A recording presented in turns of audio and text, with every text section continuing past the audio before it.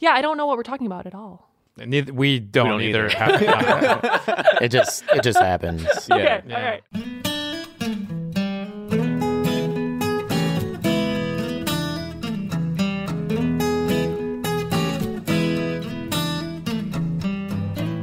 This is Bourbon Pursuit, the official podcast of bourbon, bringing to you the best in news, reviews, and interviews with people making the bourbon whiskey industry happen. And I'm one of your hosts, Kenny Coleman. We all come from different backgrounds. Yes, all of us. And I'm talking about you too. And we all find a passion in bourbon. And one of the most intriguing stories that I've been introduced to is from our guest today, Caroline Paulus. Her first love and her area study is archaeology. And she had no idea that coming to Kentucky from Wisconsin on a dig would actually lead her into a new career in bourbon. She's fascinated with the history of whiskey, and that has made her become one of the leading authorities when it comes to analyzing dusty bourbons. And as a whiskey historian at Justin's House of Bourbon and the senior editor for the Bourbon Review, she tells her story about falling in love with this line of work and some of the stories about running one of the best stores dedicated to bourbon here in Kentucky. Well, with that, enjoy this week's episode. Now here's Fred Minnick with Above the Char. I'm Fred Minnick, and this is Above the Char.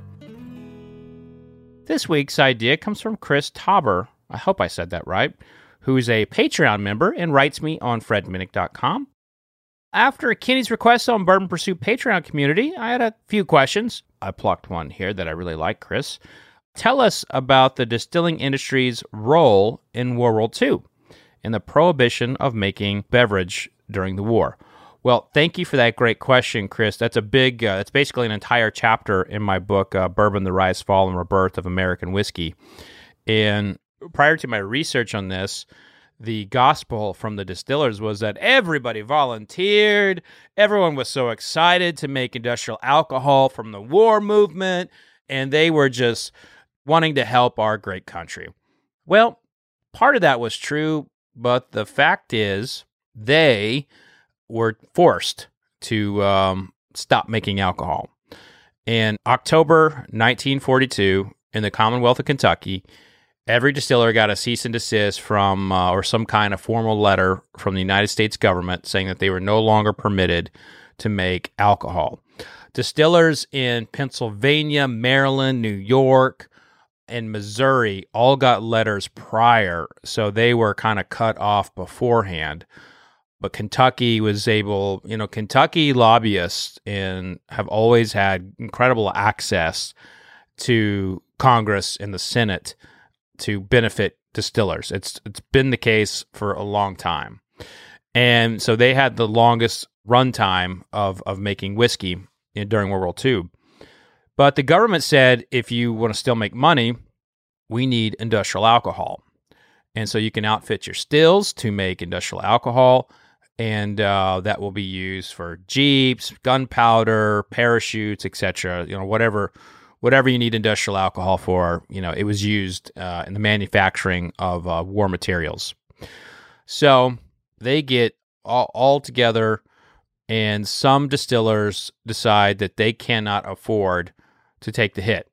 So you had companies like the Blair Distilling Company in Marion County that just folded, and that was an incredible legacy of distilling history just gone. You had mid-tier companies, sell to bigger ones because they couldn't afford it. They thought there was another full-on prohibition, and no one really knew what was going to happen during World War II. So there's a lot of uncertainty. So that became where the rise of Brown-Forman, National Distillers, Shinley, Seagram's, and a few other companies, they were going around acquiring, and they were just making, they were making industrial alcohol, but they were also growing their portfolios. Now, at this time, these companies would also have interest in suitcase companies, pharmaceutical companies. So they had the whiskey was just a part of a portfolio.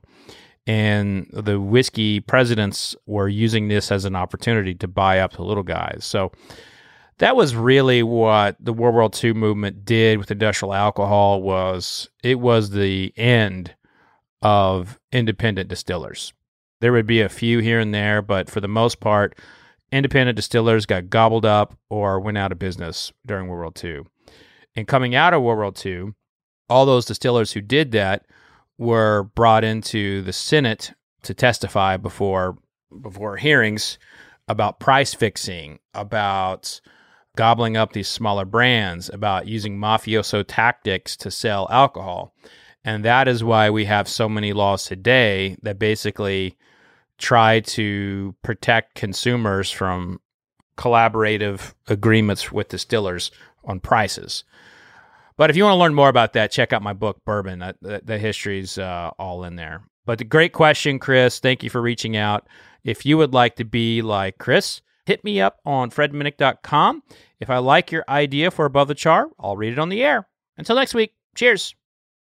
And they're off for another Gift 270 2020 Unicorn Raffle. Your $20 ticket gives you not one, but two chances to win from our lineup of 20 Woodford Reserve treasures, including the grand prize, the rarest unicorn yet, the Woodford Reserve Kentucky Derby 150 Baccarat Edition. Only 150 bottles were made and is just like the one the Derby winning owner receives. Quit horsing around and get your $20 tickets now at give270.org. Charitable Gaming License ORG 0002703.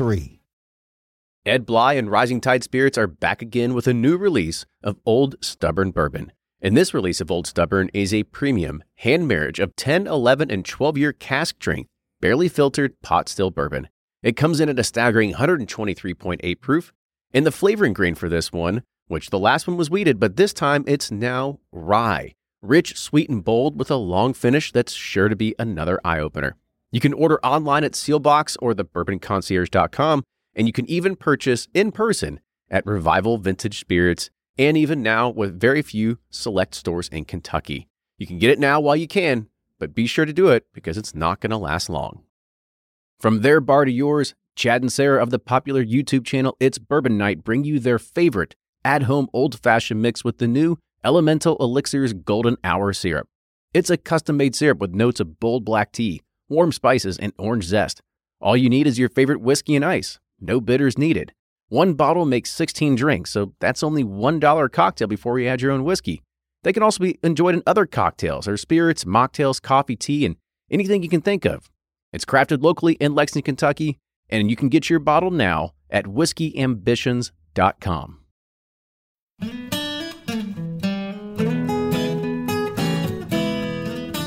Welcome, everybody. We're back with another episode of Bourbon Pursuit, the official podcast of bourbon.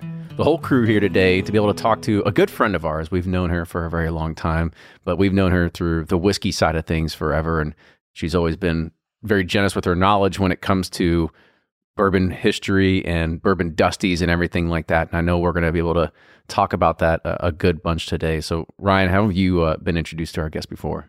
You know, if I want some dusty pours, when Caroline's at the shop, I'm like, let's go. Let's drop everything we're doing because she's going to walk us through, show us, let's taste through everything.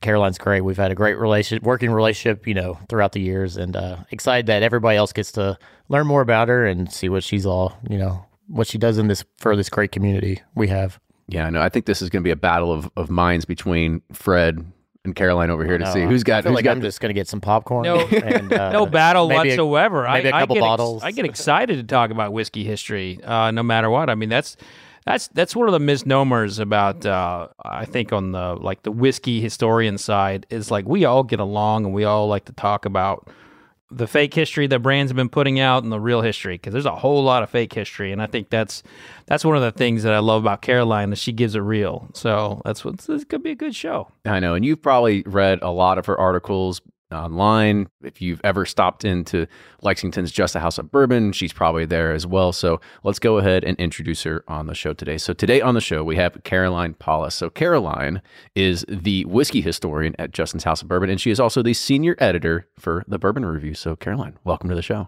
Thanks for having me, guys. Yes. See ya. So we kind of talked about before we started recording here. So let's rewind back the hands of time here a little bit before whiskey was really a thing for you.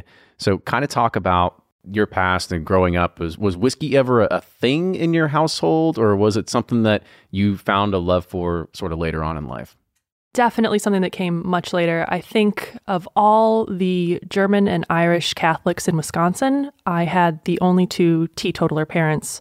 So it was not anything I ever considered that I would have anything to do with as a career until I moved to Kentucky.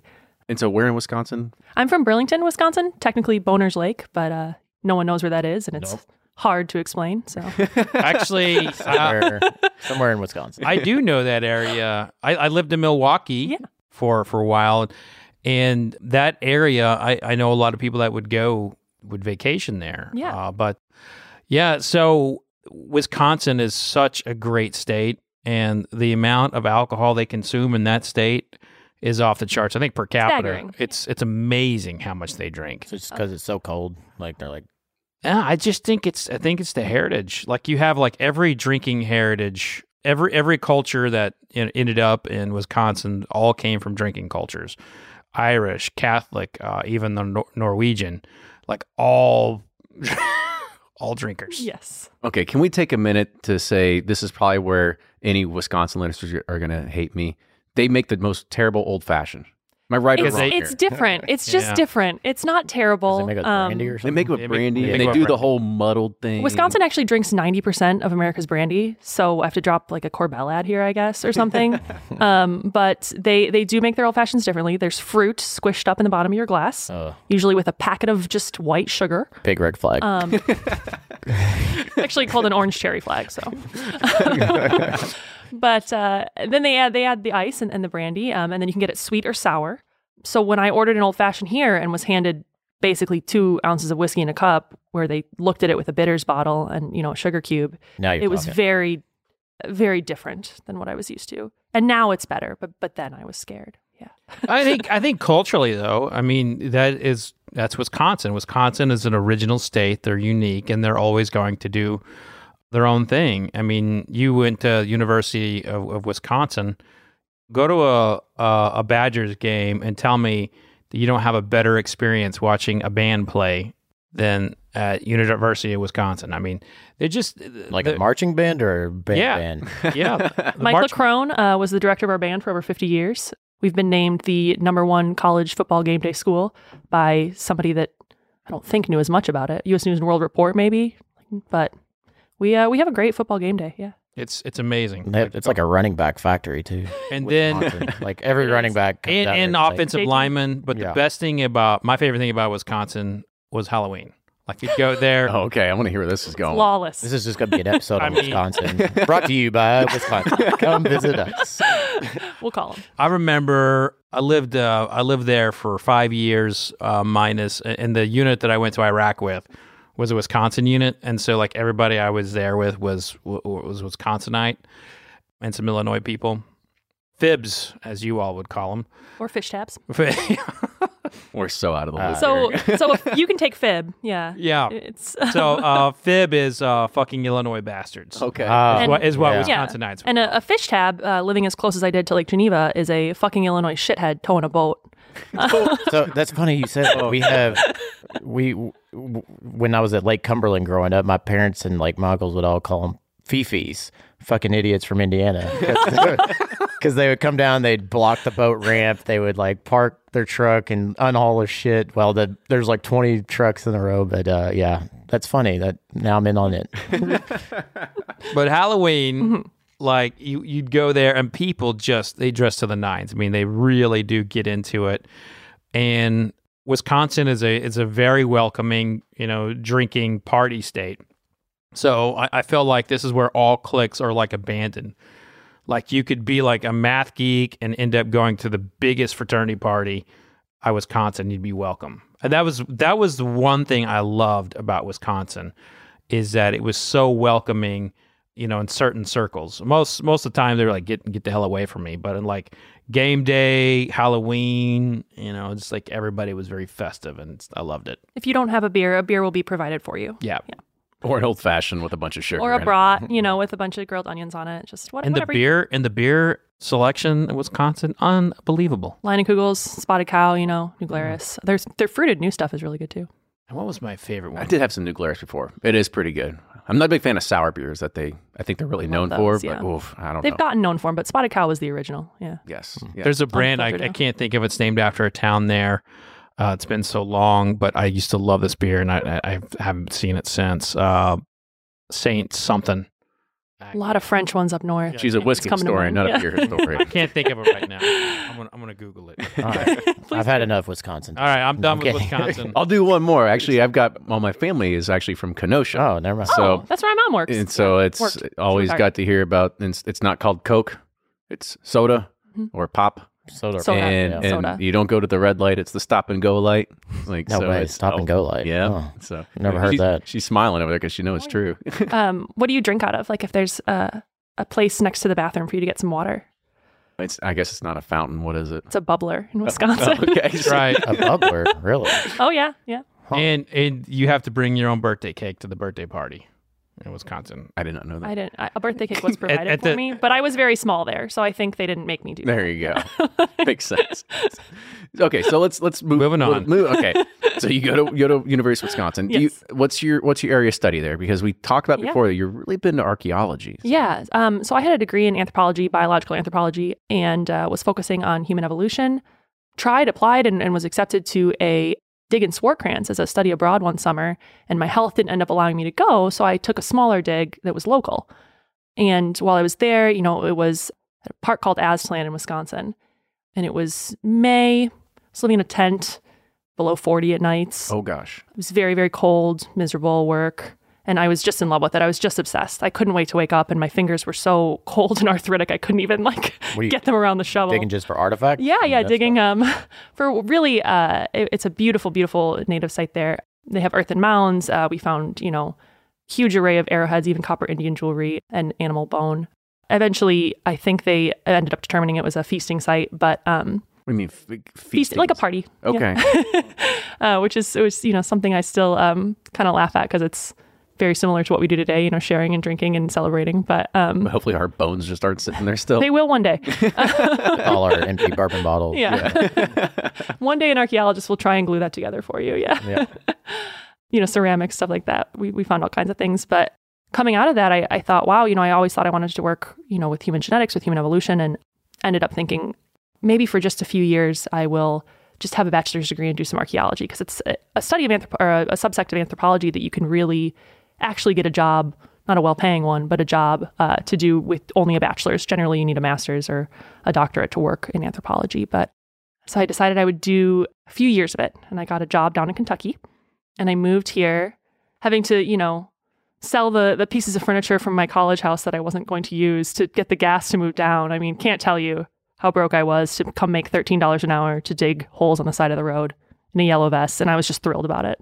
Couldn't have been happier. What were you originally looking for? What was the... I did what was called cultural resource management with a firm based out of Lexington. So we would get a contract from a state or federal government where they were going to put in a road or a bridge or a railroad, anything like that. And we would go ahead of that construction and make sure that anything that had cultural value, would be saved, or if we needed to avert the path, we would.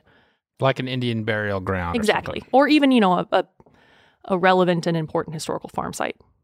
I thought that just the people that didn't want the road to come through there would hire you all to be like, Maybe. delay. delay. Delay the... They're looking for something. It's like in Yellowstone. They're like, we'll just create an environmental study. No, I remember actually the people didn't always want us there. On my very first day ever digging, I had my hair kind of put up in a hat, and I'm tall. I'm 6 feet tall, so didn't look particularly feminine that day. And I was digging out in eastern Kentucky, and popped my head up and saw about 10 feet away from me somebody was coming at me with a pipe. And when he saw I was a girl, he put it down by his side. But yeah, I don't think everybody always wants us out there. But once I explained what we were doing, he was okay with it. Okay. Well, Eastern Kentucky, you could have been at a moonshiner drop, yeah. a meth drop. Who knows? Yeah. A lot of directions that could have went. Yeah. Could have gotten sour real quick. Yeah. It was Before- wild out there. Before we kind of dive into more of that, I want to ask you a question. Since you're the only archaeologist we've ever had on here, what did Jurassic Park get right and what did it get wrong? That is actually paleontology. So when you have a paleontologist on, you can ask them. Indiana Jones would be. Oh, okay. This is You're just wrong, kid. just this is shameful secret time. I've never seen Indiana Jones. wow. Oh, really? I can't sit still for very many movies. I don't see very many at all. But now that it's been so long and I haven't seen it, I need like fanfare for it. People You need a whole movie night, projector, snacks, themes. Because I remember talking to you one time, and I think we were at Justin's, and you were kind of talking about this woolly mammoth or this like saber skull that had been discovered, and you were like going all antsy about it. So I was kind of figuring like that's where it all pulled from. So that it's interesting with Paleolithic megafauna. When you hear Paleolithic, lithic means stone. So that means it actually was fauna that was present, animals that were present in the United States when people had made it here. Dinosaurs, no overlap with people. Whatever the Creation Museum may tell you. None whatsoever. So this is where your evolution knowledge really comes in here. They have a dinosaur on the ark. People weren't Did riding they have around. two? Because maybe that's where the dinosaurs went. Oh my gosh. 2 of each. So people were not riding around on saber-toothed tigers, what you're trying to tell me. Well, saber-tooths were, Oh, there we go. alive at the same time as people, but they didn't interact very often. But when you think of mammoths and mastodons, large-scale fauna like that, dire wolves actually a real thing that was a North American mammal present here when people were, and you'll find evidence that they coexisted, at least not coexisted. How old? How long ago? 10,000 years. 10,000. Yeah. Kentucky's actually Big Bone Lick, a very, very famous megafauna site. If you look at Thomas Jefferson's kind of reign as a top politician in the United States and in the early days, what he did to help solidify the U.S. as a country that had cultural relevance was send a lot of the megafauna skeletons, mammoths in particular, to museums all over Europe. And a lot of them were from Big Bone Lick in particular. So archaeology has been an incredible resource for almost all of my work, but especially my book on Mead. There was so much I pulled from like digs in Russia and like Denmark, or what would be like Viking territories and stuff. And so like archaeology is kind of like that first piece of like history. Like historians will go in and like interpret and kind of build around some of the archaeological stuff, but the stuff that archaeologists find, especially in our world, it begins with beer and mead, some of those first things, and you can find it in like cuneiform tablets and so forth. I wish there was more done that was open in China, because I think we could probably find the early distillations in China, but that's not very public. But like what I have been able to extract from archaeology digs in the my career has been a big part of what's in my mead and rum and whiskey women books. How did you? What was the leap from archaeology to bourbon? It was a bit accidental in the sense that I started going to a bourbon bar, Bell's Cocktail House in Lexington. Oh yeah, quite a bit. Maybe too much, some might say. But while I was there, I met some guys, Justin Thompson, Seth Thompson, Bob Edson, and Justin Sloan. And I was doing, all kinds of little things to pay the bills while I fed my archaeology habit. But I was writing a little bit for other friends that had, websites or whatnot. And they said, hey, you could write some bourbon articles for us. You seem to know how to drink bourbon. When you say write, like what were you ghostwriting things or just like random things? I was just chopping up press releases. That was it. Okay. The first article I ever wrote, and it was terrible now looking back at it, was about the Basil Hayden 10-year release, Basil Hayden rye release. It was a Basil Hayden rye release in April of 2017, maybe. Caribbean. No, they had just a Basil Hayden like rye, like a green label rye. Huh. There it is. That's the 10-year. Oh, yeah, sorry. there was like an old one.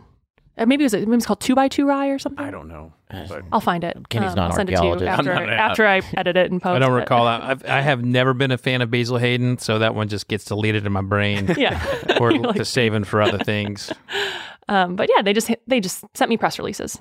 I remember sitting down with JT and he kind of talked me through what it should look like and how to just basically make it factual.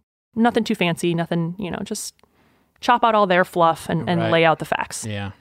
So I did that. And then I did a few more and I started drinking more with them. And they gave me things that I really, at that point in my bourbon career, shouldn't have had. I definitely had an interest in food and beverage. I had made couple terrible home brews and I had worked as a sous chef at a farm-to-table restaurant. So I had some decent floor knowledge for it. But I remember maybe after I had been working for them, writing for them for a month, I mentioned to someone, yeah, we had a Pappy 16 last night. It was really good. And they kind of looked at me. They was like, there's not a Pappy 16. I was like, I drank one. It was a Van Winkle 16. I think it had red on it. So red. I mean, they just let me try everything. So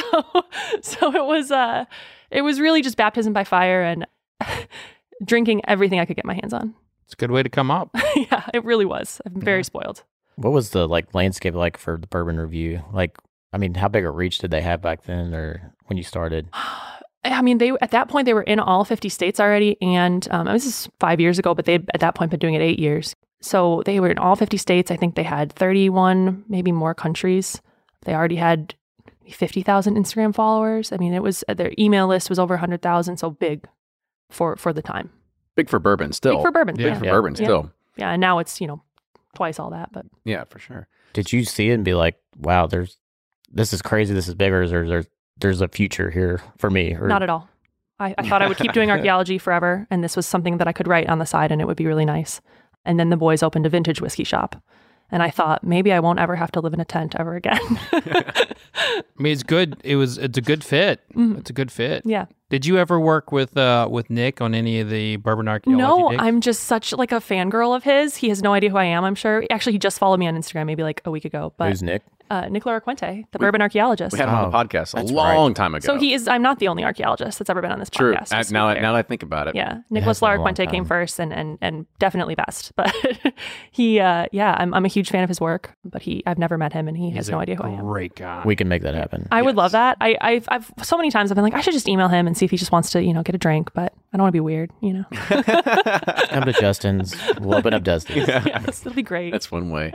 I mean, I guess that's kind of cool from your background. And now that I think Nick had a little bit different experience going into it, because Nick really wasn't into bourbon. He kind of got contracted through Buffalo Trace and through other different things to actually go and explore this stuff. And then that's kind of how he found his sort of knack for bourbon. But I just don't think he might even been at the layer that you're at. And so you're kind of coming from an opposite direction where you've known really about archaeology, but then you really have this fascination for bourbon, and you could really marry the two together. I mean, do you picture, because I know that we talked to him before, and he says, yeah, we're open to anybody that just wants to come and help us dig and start putting the shovel in the ground and start digging up some of these farm fields. They would have to physically remove me at 10 p.m. That would be great. Yeah. The tent out here would probably be a little warmer too. Yes, definitely. Yeah, that was a part of the reason I chose a contract in Kentucky when I first started. Because, like I said, it's so cold you can't open your fingers in the morning because they've been gripping a shovel all day. You went polar opposite. You're like, I want it as hot as humid as possible. Yeah, I went So on I a just dig. sweat my ass off. I had to dig once in South Carolina, and it was too hot, and I threw up. So I had to stay right in the middle with Kentucky. Yo. It's amazing. Most kids go to college to not dig ditches. First goal. It's very, the world does need ditch diggers. But this is, yeah. I did the same thing. I'm turf management for school. I'm like, why did I go to school for that? Here we are. Yeah, here we are. Now we're in the bourbon. No wonder. Yeah. Find a new path. Always find a new path. Yeah. So I guess the next logical question is so the boys bring you on, right? And do you immediately come on as whiskey historian, or do you come on as just help for the shop? Like, what led you down the path of really wanting to go all in and learning about history and everything like that? Yeah, no, I originally came on just to work the cash register. Myself and Brian Booth were the first two employees. We stocked the shelves before we ever opened, and we're still here. But Brian Booth running the Brian Booth running the Louisville store now, and me in the Lexington store, which is run by Ryan Albus. But I was just kind of there to be there 2 days a week because Booth could mostly handle it. We didn't really have much foot traffic when we first opened. And it's just me and him for the first, few months, and minimal people coming through. It eventually started to build up steam around April of 2018. We started to be busy enough to need more help. But yeah, it was a couple days a week. Just I would sit and write. And if somebody came in, I would try to talk to them and sell them a bottle of bourbon. Writing about what? Just for Bourbon Review, yeah. Okay, just, so, press releases and stuff, little things. Because you've also changed some of your writing style over the years too. Like, you're just not chopping up press releases, but you're creating kind of more in-depth articles as well. Yeah, definitely. I've attempted to do that. Hopefully it's being seen. But yeah, it was originally just doing press releases and little things like that. And now larger interviews, I wouldn't say investigative, but larger research-based articles. And just recently did my first article that I would consider in the first person, which was my experience losing my taste and smell during COVID. Yeah. So How I guess are you now? I'm back. This is a terrible story. I'm so sorry. I'm going to ruin your podcast with this. But this morning I was walking my dog and I scooped his business and I could smell it from 3 feet away, which was amazing. I've never been happier to smell that in my entire life. That's the human instinct kicking in. I'm back. Yeah, I'm back. You can smell the stink. Yep. It was great. But it has been even the last thing to kind of come is like stuff that's in the air, I still can't smell, things that are a few feet away from me, where I used to, there was one time I walked in to the office at the shop and there was a glass of Starlight cigar blend on the desk from me to this light. And I said, what is that? He said, what's what? And I said, what smells like that? He goes, oh, I got something for you to drink. And I was like, that's what it is. Like, I used to be able to smell something from across the room, and now it's like still getting there. But other than that, food tastes normal, which is great. Didn't even lose long enough to lose any weight. So, So who taught you to get your palate to where it is, kind of get you like comfortable with like tasting whiskey and learning and how to appreciate it, how to understand what's good, how to validate it? Who was kind of your like mentor in that regard? Yeah. Because she needs it, because she does she has to write the notes for 200 barrels. I know, that's what she was saying. I was like, good God, we did 50 and I couldn't imagine doing 150 more. yeah, it's between, 2 stores and for clients as well. But yeah, definitely Justin Sloan and Justin Thompson. And reading other people's notes, listening to what everybody had to say. This is, again, another person I'm a huge fangirl of, and I don't think she knows who I am, but Nancy Fraley. Sometimes I think I know what I'm doing, and I'll write a nice little paragraph of tasting notes for a nice barrel pick. And then I read her notes for the Joseph Magnus cigar blend, and I'm like, I'm a fraud, man. Like, I should quit. Nancy's great. Oh my God. I've re-listened to our podcast to learn about blending. She's just a master of everything, whiskey. Yeah. I mean, just a fantastically talented human being. So you start taking on this role, you're in the store, but what point do you kind of flip that switch and become the historian?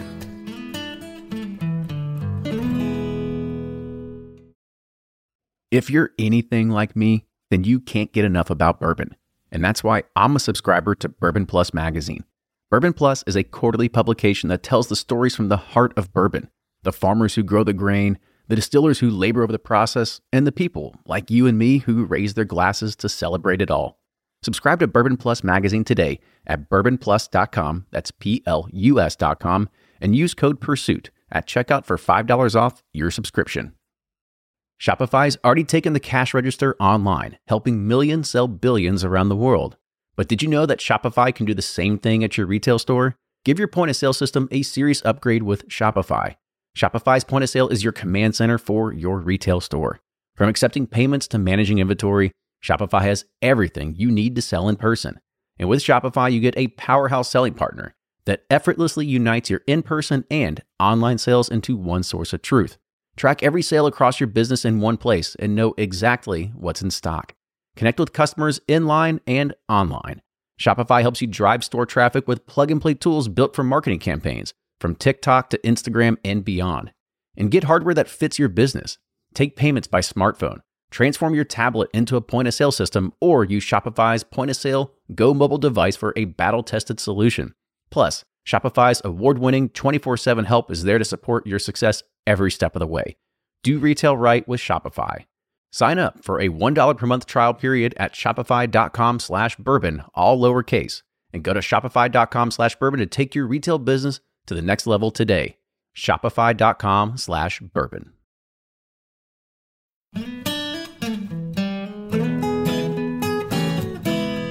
So you start taking on this role, you're in the store, but what point do you kind of flip that switch and become the historian? I believe that was 2019. This is funny. So I was still... Here we go, story time. Yeah, Sit back. This is Justin Sloan's business acumen right here.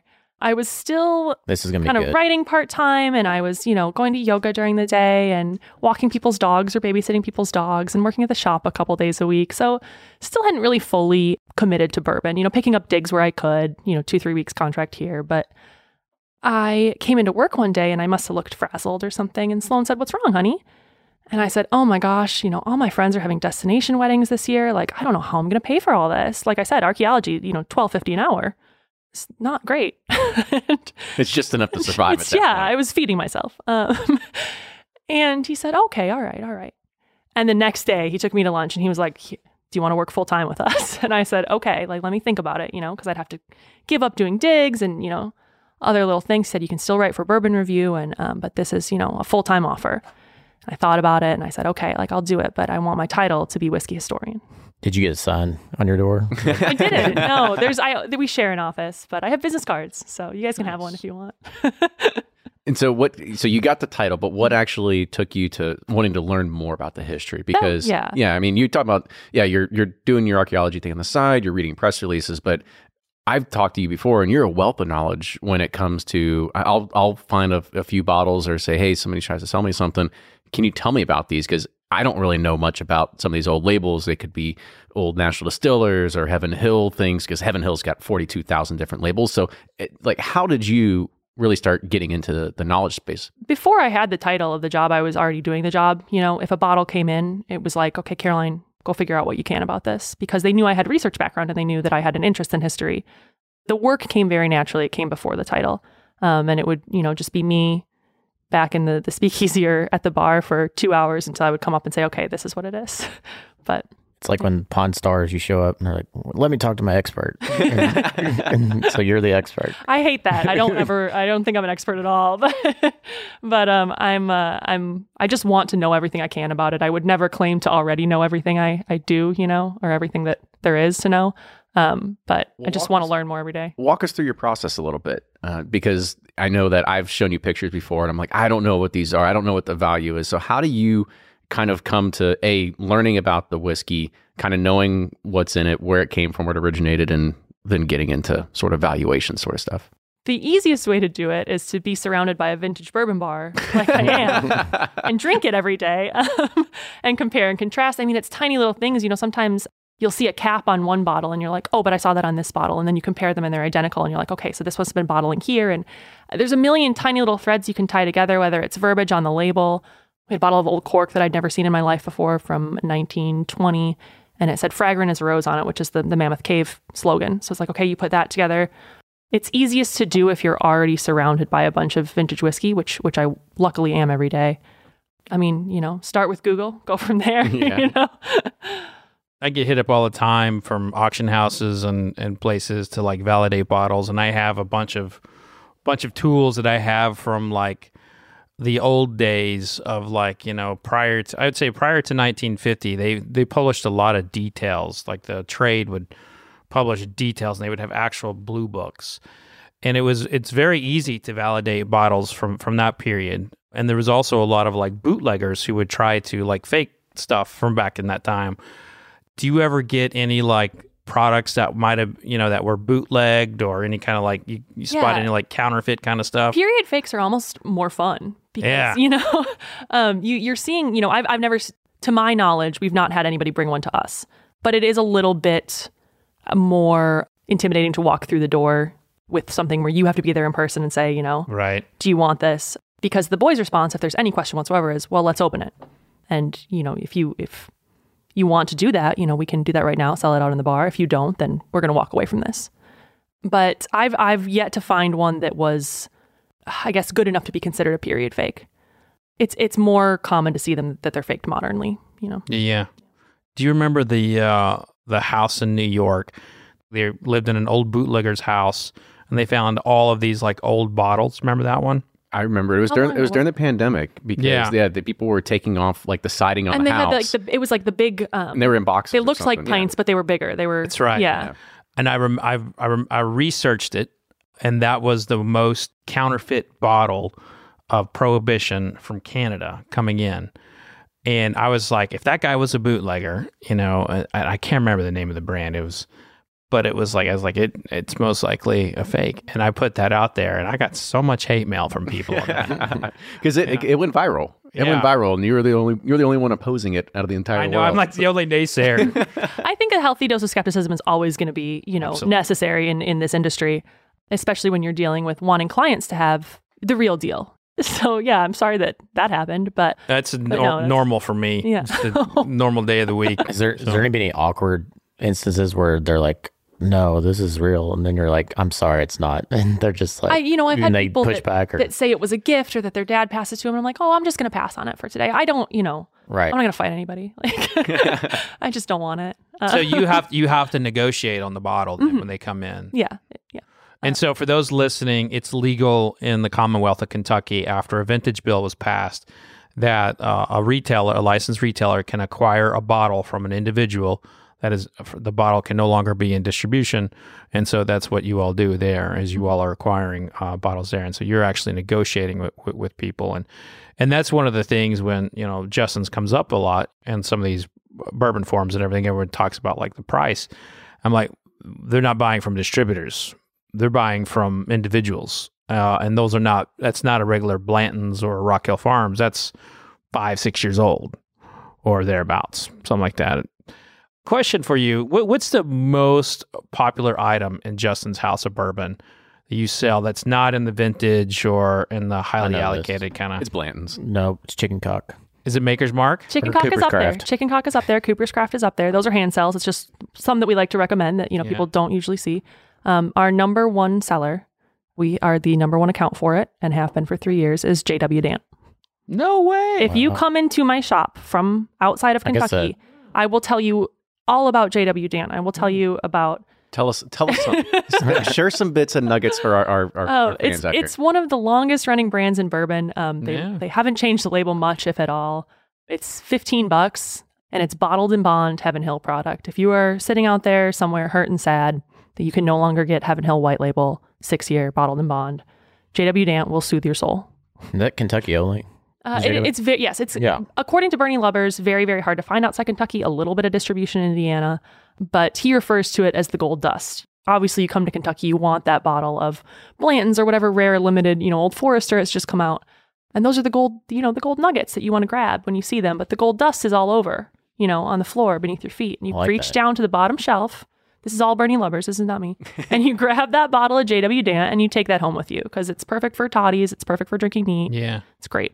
Yeah. It's such a incredible iconic name. I mean, the Dant family really, they rivaled Beam in the case of Stephen Beam, is a Beam. And so why didn't they survive? They made decisions that were contrary to the family name. They just sold. They got out of the game. Yeah, if I remember correctly, because I read it from the lawsuit that was recently settled from Heaven Hill and everything like that, was that it was a few generations later and the family just didn't want to take it over. And so the Dants just sold it on the market or whatever. And it went through few different hands that traded, but ended up in Heaven Hills. I should know this. My family farm's like 10 minutes from there. But That's the thing about bourbon is like we hold a lot of these names up and we revere them, but to so many, like, bourbon was just like they didn't give two shits about it from 65 to 95. So it's kind of great to see that. But I chuckled when you said that they haven't changed the label. That's because Max Shapiro from Heaven Hill is like, we ain't spending one red cent on like changing these labels, It gets no publicity. It makes the same amount of money every year. They make the same amount of bottles every year. No advertising, no updating. There's, I think, whatever plastic caps they have on hand go on top. I've seen white, I've seen red. Like, I think that was the controversy with the whole lawsuit. They're like, you all haven't spent any money on this product, but you're fighting to protect the name. It makes X amount of dollars every year for Heaven Hill, and it drinks like a beast. So JTS Brown's in that same league, it's his brother, yeah. And then you have the Heaven Hill Green Label, 6-year 90 proofer. There's so many great ones like that. That's great to know that that's the number one. What's number two? Chicken Cock and Cooper's Craft are definitely hand sells that a lot of people on my team like. The other ones that my favorite, they're like, what's a good bottle for $50? New Riff Single Barrel. I would drink New Riff Single Barrel all day. I have 20 odd of them at the house, and they're great. They're so good. And so when people come in looking for something kind of cool, that they don't see as often, and now New Riff's definitely started to expand their distribution. But that's my hand sell every time. Yeah. Okay, so you're gonna help me. You're gonna hand me a vintage bottle here. So we talked about the new stuff. So how much money do you have? I'm getting there. I'm getting there, Fred. Hold on, baby bird. I'll feed you. So I got $1,000. I can spend it on anywhere between 1 to 3 bottles. Where do you guide me? You're gonna get one. What do you like to drink today?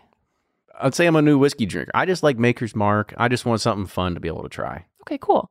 So you like that kind of 90 proof, a little bit softer. Sure. Yeah, well, that's great because, when you're talking about dusty bottles, a lot of them in the ages where we call the glut era, kind of that 90 or 65 to 95 range, bourbon was proofed down quite a bit.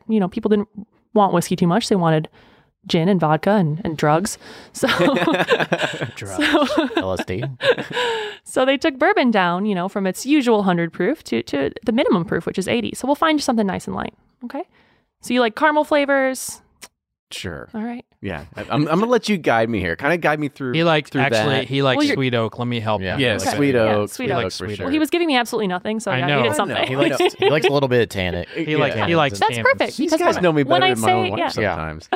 When I say glut era, I mean bourbons that have been aged quite a bit longer than the bourbons are aged today. So if you like tannic, if you like oak, you're really lucky if you're looking for dusty bourbon.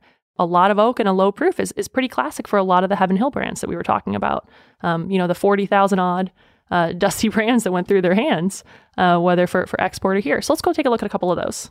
So give me. I know the one. It's 15-year virgin bourbon. 15-year virgin bourbon. That's Oh, where it's going to be at. 15-year Anderson Club. Oh, Shoot. yeah. Well, that's a good one Nice. too. Damn, I'm sorry. I Yeah, ruined it. no, that's, so that's how it would go. Out of those 40,000 labels that we always talk, because you've probably seen more than I have or known about. Have They you pop up every day. I have a list. Like- Heaven Hill cats and dogs on my computer, and I just add to it. really? That's all I do. Have you? Well, give me some of the ones that are like the wild ones that you've come across. Oh, man, I don't think I've looked at the list for a month and a half at this point, but the virgin bourbon's funny, obviously.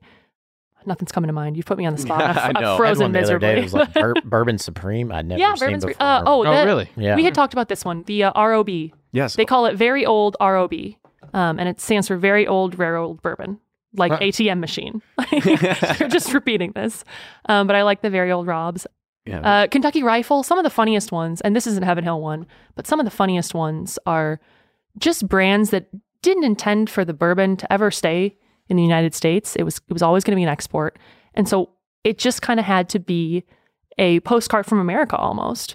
So when you're looking at the old KBD Monument Valley, the Pre-Fire Heaven Hill old Kentucky Rifle, like Monument Valley's nowhere near Kentucky. But if you're in Japan where this bourbon is headed, to us, it's like, oh, this is the geishas and the sakura flowers. Like they go, this is the same thing. Yeah. It's not at all, but it just meant America. So those are the funniest ones to me where they're just like aggressively Americana. That Yeah, makes in sense. Japan, thank God for Japan, because that was the only country drinking Yeah. bourbon. Kept us afloat. Helped bring it back. It did. So I guess, one of the other things I kind of want to talk about, just because you're such a wealth of knowledge when it does come from the dusty side of things, is how do you continue sort of like that education when you are going through this? Is it just through a lot of research and continuing to try to find, and you had mentioned a spreadsheet, like do you continually make notes and go back to I them? try to, I definitely, I'm sure there's certain things that I haven't written down that I've forgotten. One time I Googled a brand and I found an article that I had written 4 years ago on it. So I definitely, I've forgotten some things that I need to go back and update my sheets.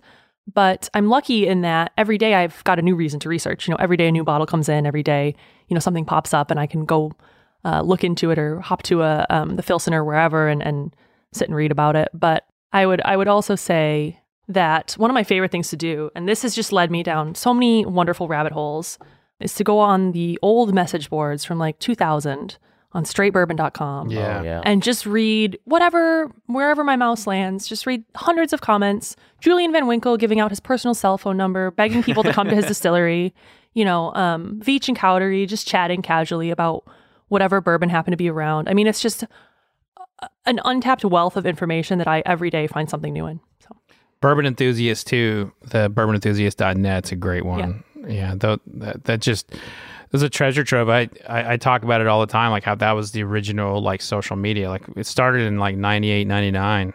It's amazing. Well, it's unfortunate that Facebook does not provide you the same SEO and search engine capabilities that a lot of these do too. Because you can ask a question to Google. You're not going to go into the plethora of like what is in Facebook knowledge realm either. So You think they're going to share like No. metadata? You can do that in the No. groups section. You can search.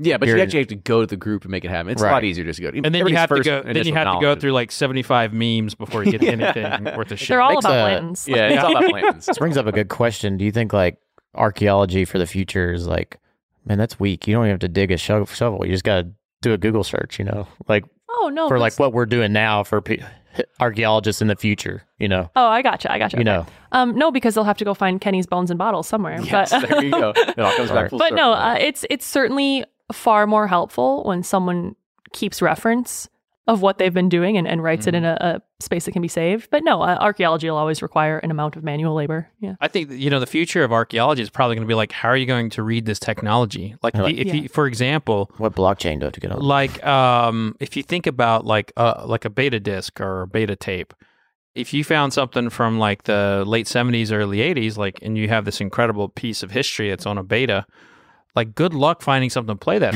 Yeah, I was about to say. You know, Great point. in like 500-600 years, when dirt's crusted over us or water's like taken over Kentucky, whatever it may be, Waterworld 2.0. Another pandemic. Lexington's on a plateau. Y'all have fun over here.